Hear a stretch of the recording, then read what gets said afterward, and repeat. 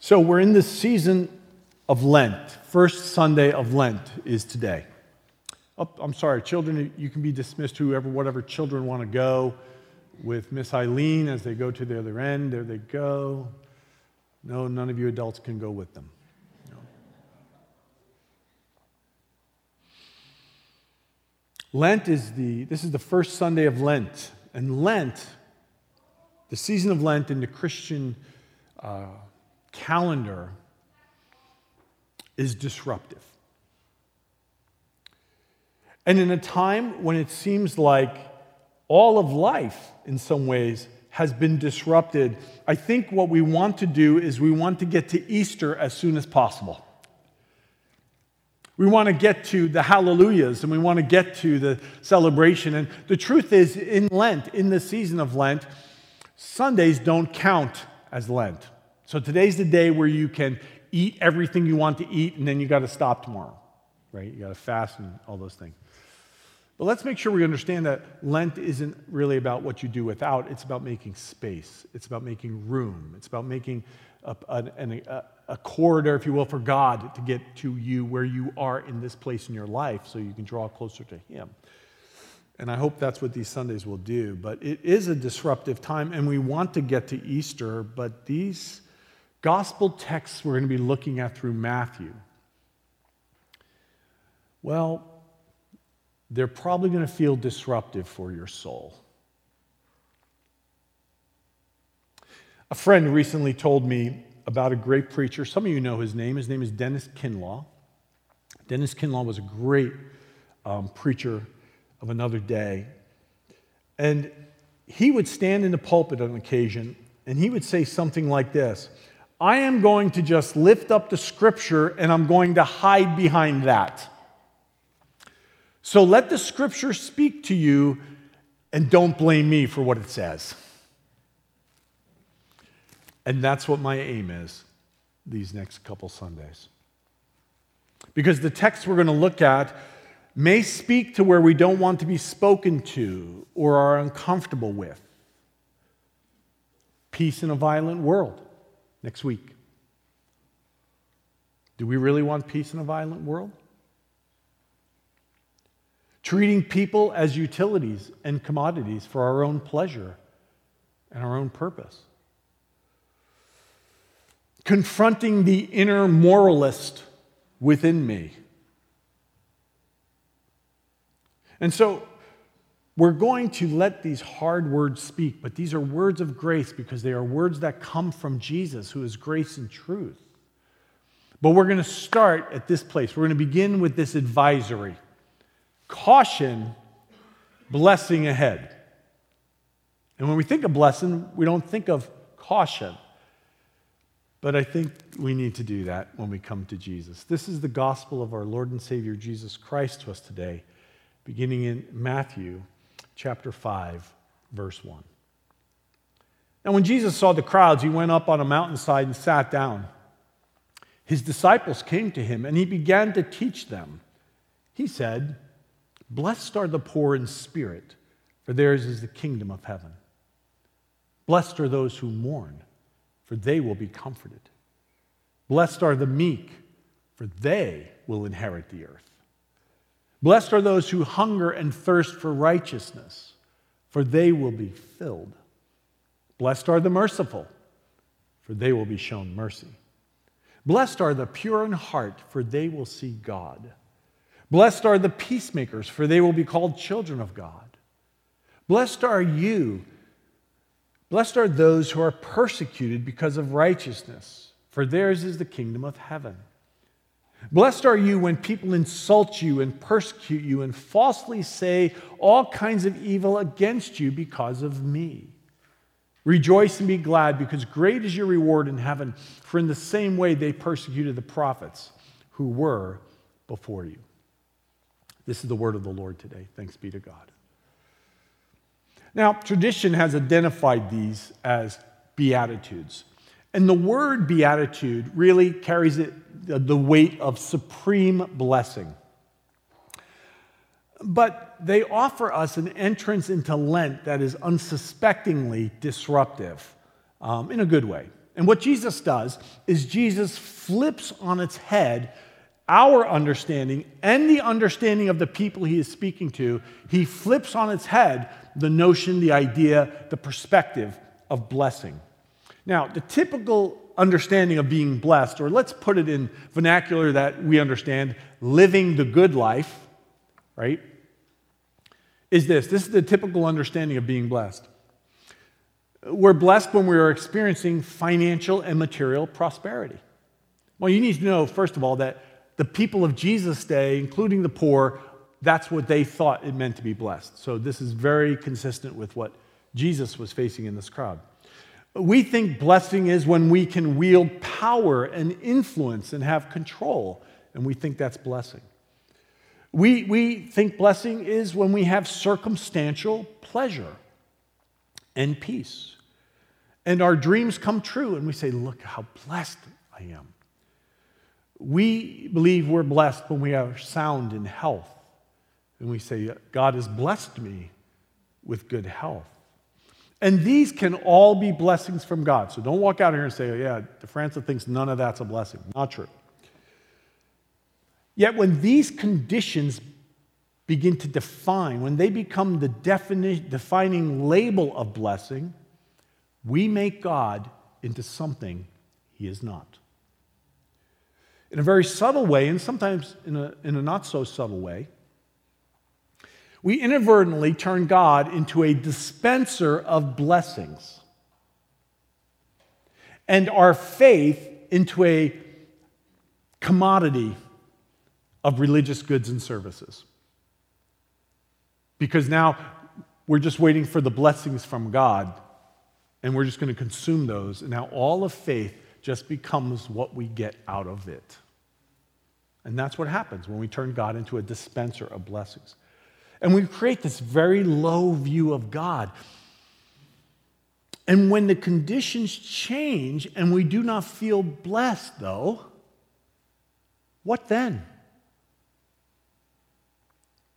What then when the conditions change and suddenly we don't feel blessed? Man, I was so glad that we sang Blessed Be the Name at the start. I hope you sang that song with honesty. Blessed be the name when the sun is shining on my face. Yeah. And blessed be the name when suffering is the road. That's biblical.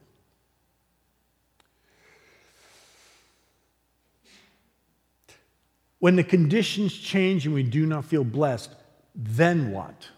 You know what usually happens when we have that low view of God? God usually gets the blame. It's somewhat humorous to me when people, are quick to blame God, but not so quick to bless God for things in life. In honesty, I think we may need to ask a question or two. One of those is my idea of blessing more aligned with what I want than what God wants? Can you sit with that question? Is my idea of blessing more aligned with what I want than what God desires and what God wants? Or perhaps we need to confess, especially in this season, perhaps we need to confess, as Pastor Jay Kim says, we've been conditioned in a large part by our cultural fixation on pleasure. We're fixated as a culture on pleasure. Circumstances and socioeconomic position and health status and convenience and comfort and recognition and reward that fulfills dreams and wants, and we declare, I am blessed. But how often do we say that when the cancer is winning? When the crisis is paralyzing, when the relationships are broken and shattering, and by the way, some of the shrapnel from the last 2 years is the relationships that are broken, shattering. What about when the attention and the adulation are missing? When the losses are too great and they seem punishing, and when the grief seems unbearable? You see, these words from Jesus that I read to you, these Beatitudes, they cut a groove into our souls that Jesus fills with his grace, redefining for us what the good life is. You walk down through this list, and you may say, someone might say, well, that's not really how the world works. Blessed are the meek, they'll inherit the earth. Really? Is that what's happening in the Ukraine? You might say, this is not realistic. But the question maybe should be, is not, that's how the world works. That's not how the world works. Maybe it's, is this the way the world is intended to work? Wesley Tracy said this: each beatitude contains elements of surprise because it upsets the usual way people behave. Jesus invites you and me to join him in being more loving, more forgiving, more merciful, more gentle than anyone has a right to expect us to be. I like that part. But then he says this, that God will supply the grace. It's not something you can do on your own. But it's also not something you say, well, I can't do that, so I'm going to not worry about it. No. It's about God forming and shaping us. Now, today's task is difficult. Our view of this text is not that deep dive into what every beatitude deserves. And I've preached this passage numerous times, but never as a whole. I've always preached it beatitude at a time, beatitude at a time. But today, we're pulling back and we're giving the 30,000-foot view. And as we do, just look at the scene. Look at the scene. You see it in the first two verses. If you look and you see that Jesus is speaking. Look who's speaking. And then look who he's speaking to. It says the crowds have come around him. And from our understanding of looking at Scripture and the world he was living in, we see his audience. It's people who have no power. People who are living in true poverty. People who were viewed as nobodies both by the Roman culture and the religiously elite culture. People alongside of people who had everything they did not. Now, when I look at these Beatitudes, when I pull back like that, my temptation is to isolate these statements as nothing more than spiritual. Just they're spiritual teachings for me. I tend to isolate these statements from conditions like real poverty and hunger, true rejection and persecution, the horror and the sadness of the breakdown of peace that we call war, that Bill Lamblot in our men's group the other night said was a disconnection from our humanity. Good statement, Bill. And when I disconnect from those things, then the Beatitudes become nothing more than a spiritualized self-improvement plan. Where now all I'm doing is trying to be a better Christian. But the context and the culture and the people Jesus is speaking to do not afford me that option. They don't allow me to simply think being a better Christian is what this is about. Look at the way the Gospel of Luke captures the same moment. Blessed are you who are poor, for yours is the kingdom of God. Blessed are you who hunger now, for you will be satisfied. Blessed are you who weep now, for you will laugh. Blessed are you when people hate you, when they exclude you and insult you and reject your name as evil because of the Son of Man. Rejoice in that day and leap for joy, because great is your reward in heaven, for that is how their ancestors treated the prophets. Rejoice and leap for joy. Honest confession, not my typical response. He goes on and says, but woe to you who are rich, for you have already received your comfort. Woe to you who are well fed now, for you will go hungry. Woe to you who laugh now, for you will mourn and weep. Woe to you when everyone speaks well of you, for that is how their ancestors treated the false prophets. Whew. That's not like Jesus, that's not the best way to draw a crowd. What's happening? Jesus is defining what it means and what it does not mean to be blessed. You see, he's not turning everything upside down, he's turning it right side up in real life. He has a very different view of what it means to be blessed, doesn't he? It's Very different. The word for blessing is the Greek word makarios. And it's difficult to translate. Some of your Bibles, some of your translations translate it as happy. That's not enough. We have this word blessed, and that's, quite frankly, that's not really enough. I think maybe the best idea is this: being fortunate because of circumstances. Now, that doesn't make any sense when you read the Beatitudes, because we don't attach fortunate to words like poor, mourning, hunger, persecution, and death. And that is where this gets flipped. Jesus says we are in a fortunate position. Now, understand what this is not suggesting. This is not suggesting that we seek those conditions. That's not what this is about. Nor is it suggesting that saying thriving materially and financially is automatically evil or sinful. It's not saying that either.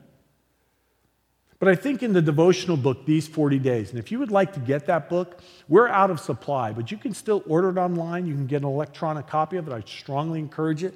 The gospel passages on Sundays in that book is what we're using on Sunday mornings.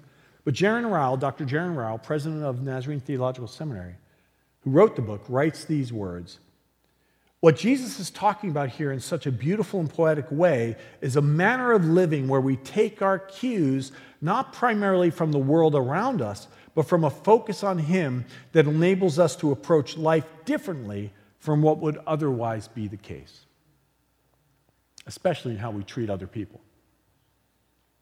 And when you start seeing it, you start understanding it's almost like a decentralizing of ourselves. You see, Jesus is declaring a way of being in the world now.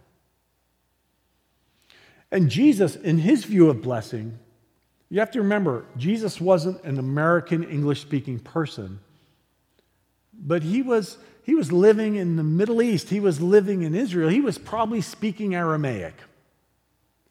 And so the understanding of blessing is more consistent with something like Psalm 1, which reads this way: blessed is the one who does not walk in step with the wicked, or stand in the way that sinners take, or sit in the company of mockers, but whose delight is in the law of the Lord, and who meditates on his law day and night. That person is like a tree planted by streams of water, which yields its fruit in season, and whose leaf does not wither. Whatever they do prospers. So when he starts talking about blessing the people he's listening to, or who are listening to him, their minds are going back to stuff like that. That's where they're going. So the good life is now the life that drills down deep and plants itself in God. That's what Pastor Mary was talking about when she read that proverb. It's a life that drills down deep and plants itself in God. Jesus said it this way in John 7: whoever believes in me, as scriptures has said, rivers of living water will flow from within them. Wow. It is this life planted in Jesus. Let me ask you, good time of year to ask, are you making room in your life to plant your life in Jesus? Not in what you want, not in what your expectations are, not in what my expectations are, not in what I hope for, but planting in Jesus. I'm not saying we don't have hopes and dreams and desires and expectations. I'm not saying they're bad. But are we planting our lives in Jesus? That's what this is about. As someone suggested, Jesus puts himself on a list of hopeless cases. And that gives us the glimpse of the blessing that is found in the gospel. That these people with hopeless cases that he's referring to are blessed. Why are they blessed? Because of God himself. In the sufficiency of God himself and God meeting in those places. Jesus is with us. And out of that reality, we reflect a with God kind of life. That's what this is about. Read down through that again. It's a way of being. It's not a checklist to say, look how superior I am spiritually. It's not a spiritual self-improvement plan.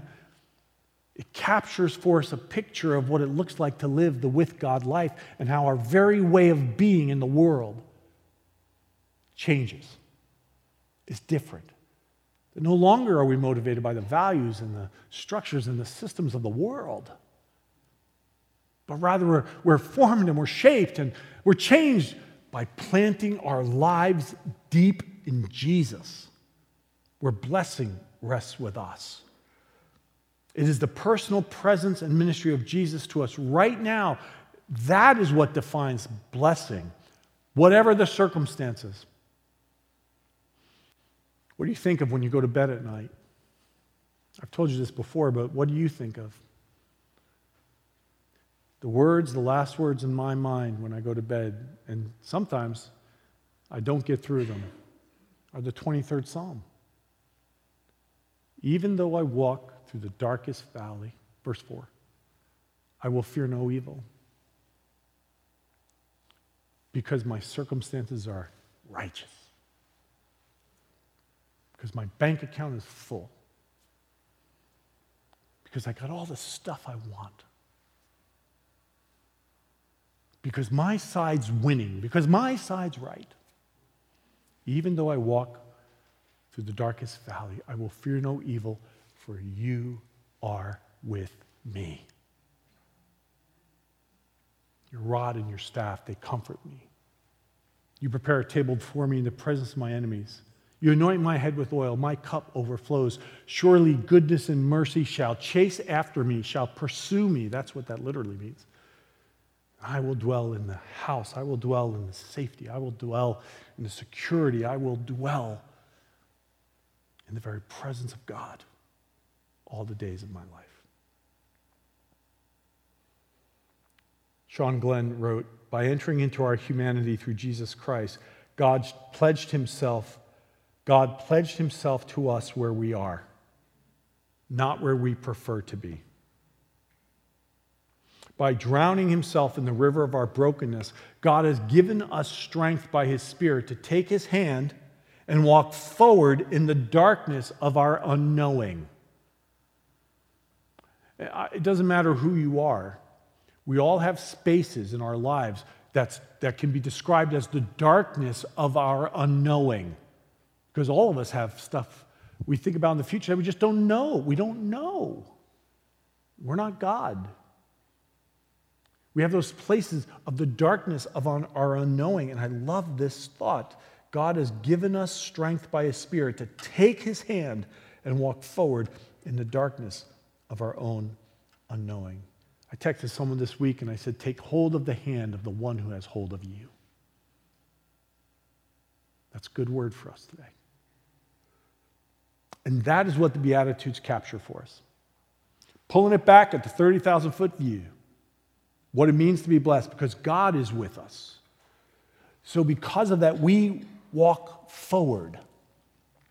And the Beatitudes capture the ways in which our lives reflect the with God life, because we walk forward with him into a world that carries a view of blessing that's far from what Jesus invites us to. So what does the good life sound like? What does the good life look like? What does it sound like? It sounds like Ukrainian Pastor Nabil of Odessa housing refugees in both the church and in her own home. Sounds like Pastor Andrei, a pastor in Kiev, who's coordinating right now deliveries of food and supplies, diapers to single mothers and children, medications, trying to help people get out of the country. Pastor Sergei making continuous trips to the border, transporting refugees while navigating volatile areas. It's Pastor Svetlana caring for her congregation that consists primarily of disabled people. Get your head around that a little bit in that war-torn area. Seeing to their basic needs. What does blessing look like? Well, let me share with you some words from Pastor Andrei Takye. As the city he loves is under siege, he says, my heart is steadfast. He quotes Psalm 57. My heart is steadfast, O Lord, my heart is steadfast. I repeat these words like a mantra 1,000 times a day. Every time I see tears in my wife's eyes and I understand that she is just scared, but I can't change the situation. I repeat these words when I look into the eyes of an elderly woman who ended up in the basement bomb shelter only because she has nowhere to run. I repeat these words when I see anxiety in the eyes of parents who are trying to calm their children. I repeat these words when I hear from acquaintances that they have been driving for days evacuating women and children, but they do not plan to stop if there is still an opportunity to take out at least one more family. I repeat these words every time I hear of another church in Ukraine that has opened up and become a refuge for frightened neighbors and gives people not only temporary protection but also peace of mind. There's a lot of pain, a lot of fear, a lot of despair, uncertainty about the future, lost hopes and broken dreams. I just spoke with someone who said, I never understood what refugees are going through, and now I am one of them. One of those who had to abandon everything that you loved. And then he says this, listen to this prayer, and please pray it over all people in Ukraine. And if you are just like us here going through the most terrible storm of your life, remember and pray with me, my heart is steadfast, O Lord. My heart is steadfast.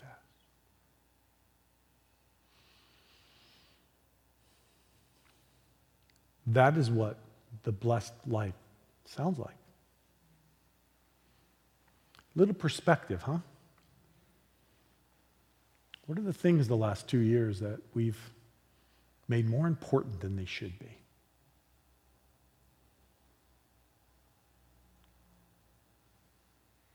When I read this, and I've read some pretty harsh and hard things from these pastors.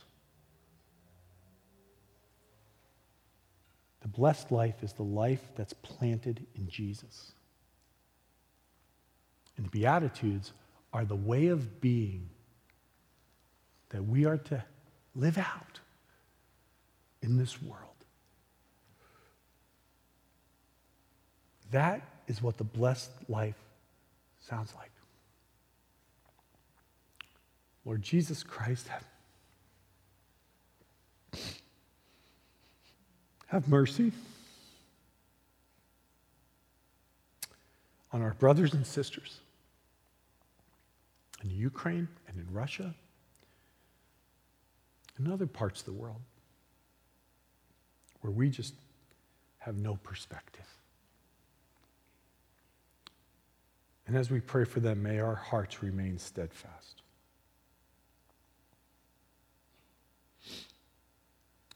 There's no better place to turn to this morning than communion. Here's why. Because we're reminded that our Savior faces all of life with us because on the cross, he faced it for us. But please don't lose this when we partake in communion.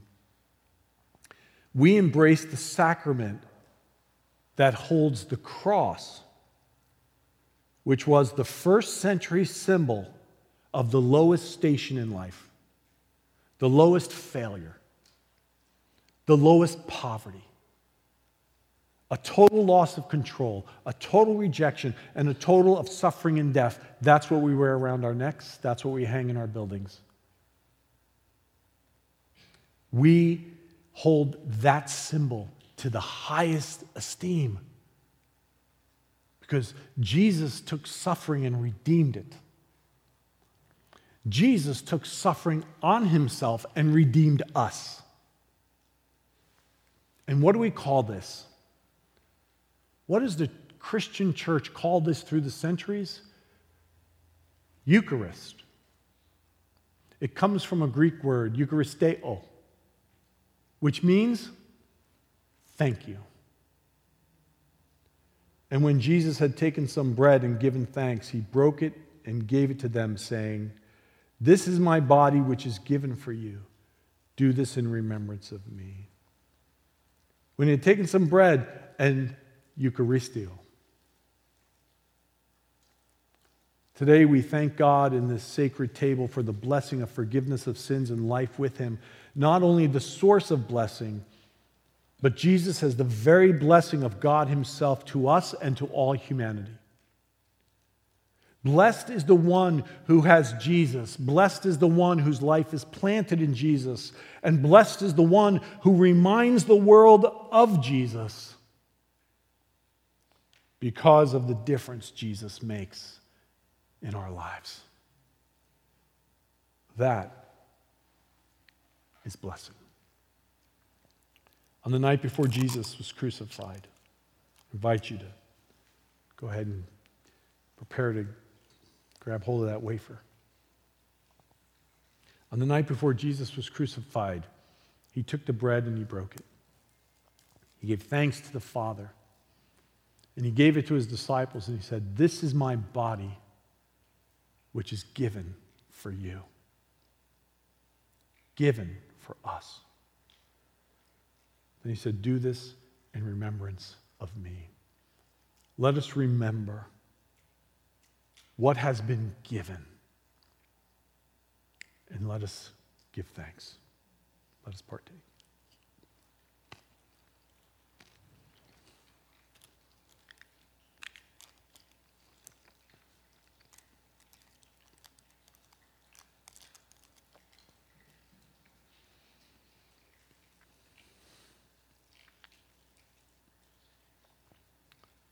Jesus then took the cup, and again he gave thanks to the Father. And he gave the cup to his followers, and he said, "This is the cup of my new covenant, my blood which is shed for the forgiveness of many." And then he said, "Do this in remembrance of me." My friends, before we partake, I invite you to confess your sins to God. Ask him to turn your heart towards him. Let us confess to him our need of forgiveness. Let us confess to him the things we've held in our hearts that have not been pleasing to him or blessing to others. Let us confess in him the ways in which we have sought blessing that were not his ways. Lord Jesus Christ, Son of the living God, have mercy on us and forgive us. And let us remember that it is through Jesus that even the sins and the evil of the world can find redemption and hope. Let us partake in the cup.